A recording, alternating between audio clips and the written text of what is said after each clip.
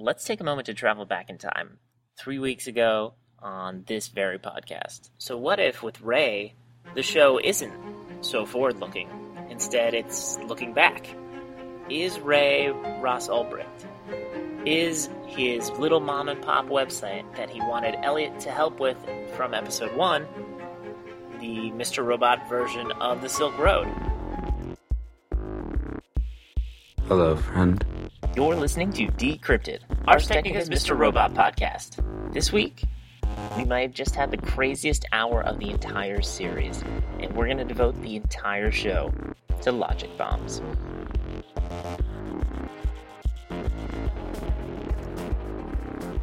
Ars Technica's Nathan Mattice here. You're listening to Decrypted.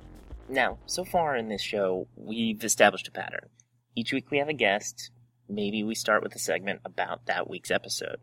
But not every episode of Mr. Robot is like what we saw last night. Logic bombs. Arguably, the show just had its best hour of television to date, not just of this season, but overall. With so many crazy and dense things to unpack from what we saw last night, we had to put the guests on hold. We'll get back to our regularly scheduled programming next week, but for now, let's dive into logic bombs like we haven't dove into an episode before. The secret of the perfect hack: make it infallible.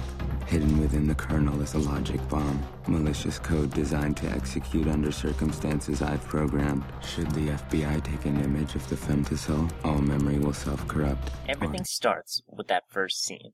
Obviously, right. It's the opening sequence of a new hour of television. But focus on what's happening. Elliot has finally gotten back to a computer terminal, and the world of Mr. Robot goes back to that kinetic action we recognize from Season 1. When the episode begins, Elliot is taking on the FBI. He says he is planting malware that he created that will allow him to monitor the phone of every single FBI employee. Funny enough, we don't really ever get back to that. The important thing here is what he explains the malware is. It also doubles as the episode title, a logic bomb. Essentially, these are actions that cause an immediate reaction. So in the case of the FBI malware, if someone tries to, say, mirror the code that Elliot is putting up, everything will self-destruct. This, the thrill of pwning a system. This is the greatest rush. Got access. The feeling never gets old.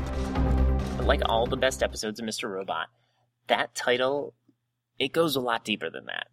We see logic bombs happening all throughout the episode. On a small level, there's the parking lot attendant Kareem, the man that Joanna Wellick's been meeting with.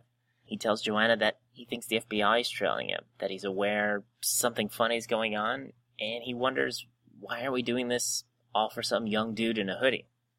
There's a little bit of a reaction for him, and it ends up in one of the most horrific death sequences I can remember. Joanna Wellick has her E-Corp/security goon drug Kareem, only so that he can watch himself die. Now, even though he was paralyzed, his mind was still able to understand why his life was ending. We let him die with answers. Otherwise, we're nothing but ruthless murderers. The logic bombs only get crazier from there. The FBI asks China for intelligence on the Dark Army during a face-to-face meeting with Mr. Zhang, aka White Rose. And by the end of the episode, the face-to-face meeting is happening under much, much different circumstances. And Elliot perhaps engages in the most important logic bomb for the season at large. Only for him, it's not the thing he programmed for the FBI. It's the fact that Ray told him not to look behind the curtain. Elliot had to scratch that itch. And now he's being dragged out of his bed in the middle of the night to, well, be taught a lesson. In physics and this past 55 minutes of Mr. Robot, every action has an opposite reaction. And in the case of a logic bomb, unfortunately, it's usually unexpected for the user, and it doesn't always turn out in their favor. Let's take a moment to travel back in time, 3 weeks ago on this very podcast. So what if with Ray, the show isn't so forward-looking? Instead, it's looking back. Is Ray Ross Ulbricht? Is his little mom-and-pop website that he wanted Elliot to help with from episode 1 the Mr. Robot version of the Silk Road? Sam Esmail has been known to give us, the viewers, a lot of breadcrumbs. Still, we kind of called that Silk Road thing. Ray is Ross Ulbricht, and the Silk Road in the Mr. Robot universe is called Midland City. Just because you beat a man's face to a pulp don't mean he gonna know what he don't. We're not animals. The implications of this are kind of fascinating. Elliot, in a perfect bit of character build-up, has shown he always wants to help someone in need. This happened in the very, very first scene of the entire series. Remember how he took down the owner of Ron's coffee shop because, well, the dude was running in illegal child porn circles. So when he sees what Midland City offers, illicit drug trade, possibly hitmen, human trafficking, it was decided right there. He's gonna act, and there's nothing Mr. Robot can do to reason with him about it. Are we really back to this again? Ray is not some coffee shop owner. Forget what you saw and move on. This is also an incredible piece of casting by the Mr. Robot staff. Craig D. Robinson, he's a lovable guy. He's someone we know as a keyboard-playing goof on The Office or from his various actual comedy sets. When he first comes into the picture this season, you kind of assume he's going to play a similarly soft and lovable type of human being. He comforts Elliot, offers to play chess, acts almost as a therapist. That's a big reason why the internet's favorite fan theory popped up. Ray was a lovable prison guard, or the super accommodating therapist. Instead, he's a ruthless online drug lord. This show isn't Law & Order, so there's no guarantees that its version of the Silk Road will play out in the same way the real-world version of the Silk Road did. But spoiler alert, it didn't end well for Ross Ulbricht. It also didn't end well for some of his associates. Elliot may be able to take down Midland City, but it's gonna get messy. Now, we've got 2 more things to touch on, but first... Word from our corporate overlords!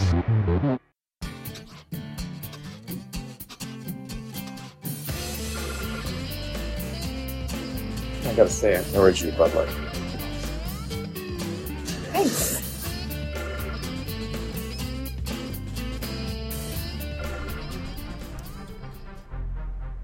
Before I tell you, I need you to keep reminding yourself that this is simple.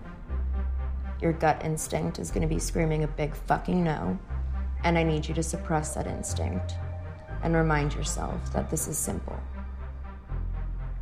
This little preface was supposed to inspire confidence. You're failing miserably. I'll give you a small device which you'll take to work. Drop at the Fed's office on the 23rd floor and walk away. Simple. We still don't really know the ultimate reason why Angela's working at E-Corp, but for now, we'll be plenty happy and settle with the fact that her and Elliot are in the same world again. Part of the reason Season 2 has felt slow so far is probably because the main characters, which at this point, arguably it's Angela, Darlene, and Elliot, they all felt like they were in different atmospheres. Everyone had an isolated storyline that, while related, didn't really intersect. This week, we got Darlene in Angela's apartment, we got Angela in Elliot's old home, and everybody is intertwined again. That is inevitably going to set this season off on a kinetic frenzy towards, well, who knows what. And my dead father's standing behind you right now. Again, Angela looks like she's on the side of good at this point, but isn't it possible that she is being manipulated by Philip Price exactly how he wants in order to, well, get to Elliot? Eventually, we'll find out. But for now, let's just be thankful that everyone is playing in the same playpen again. Elliot's story this season has largely been one of isolation. Yes, I know he interacts a lot with Mr. Robot, but remember, that's technically the same person. It's no coincidence that what felt like the most important, active, and frenzied hour thus far, Mr. Robot was barely seen. Now, if I may ask, how does a young woman from New Jersey find her way into the FBI? I am disgusted by the selfish brutality of the world. But at the same time, I'm utterly fascinated by it. The FBI is a perfect place for that kind of contradiction. We've come this far without really talking about the central characters from last night's episode. In particular, it's FBI agent Dom and Mr. Zhang, aka White Rose. The drama playing out is obviously immense. China has set up the FBI to some degree, and who knows what will happen if half that office is wiped out. Knock on wood. Dom is probably going to get through this, but certainly things will have drastically changed back in New York. You're making me think I should invest in a decent watch. However, the more interesting long-term thing, this is our most extended look at White Rose to date. And it appears that White Rose has a lot more in common with Elliot than we realized. She essentially mirrors him. Specifically, we're talking about how Elliot is dealing with a case of dueling personas, and the more White Rose has to be Mr. Zhang, the more she's probably in the same situation. You see a little bit of those two personalities mesh when Mr. Zhang shows Dom the dresses, but that's also perhaps the moment where we see White Rose at her realest, in a moment simply enjoying some of her prized possessions. It seems like the show is playing a lot with this idea of people who mirror Elliot and have two sides of a mirror with their personalities. There's White Rose. Last season we had Wellick. We have Angela, who seems at one point extremely anti-E-Corp and looking to take them down. And then at another point, she's drank the Kool-Aid, and who knows if she's ultimately working for their greater good, not Elliot's. Even the show itself seems like it's a mirror in some ways. Season 2, the most active episode early in the season, is one that involves Steel Mountain.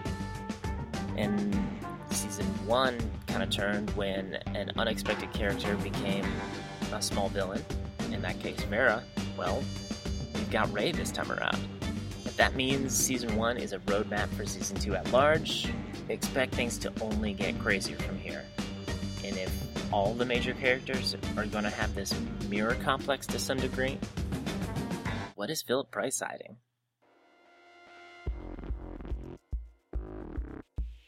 That's it for this week's Decrypted. Thanks as always go out to the Audio Network for providing the soundtrack this week. Tune in next week where we've already got some guests planned, and if this last episode was any indication, we'll have plenty to talk about. Make sure you're following Decrypted wherever you get your podcasts, iTunes, Stitcher, or directly through RSS. If you got questions, comments, or thoughts, feel free to reach out to us, either through the Ars Technica forums or via email, social@arstechnica.com. Just put Mr. Robot in the subject line. Until next time. So he just ran out of the party, pushing old people aside? That's so funny. Was there even a fire? It's classic George, am I right?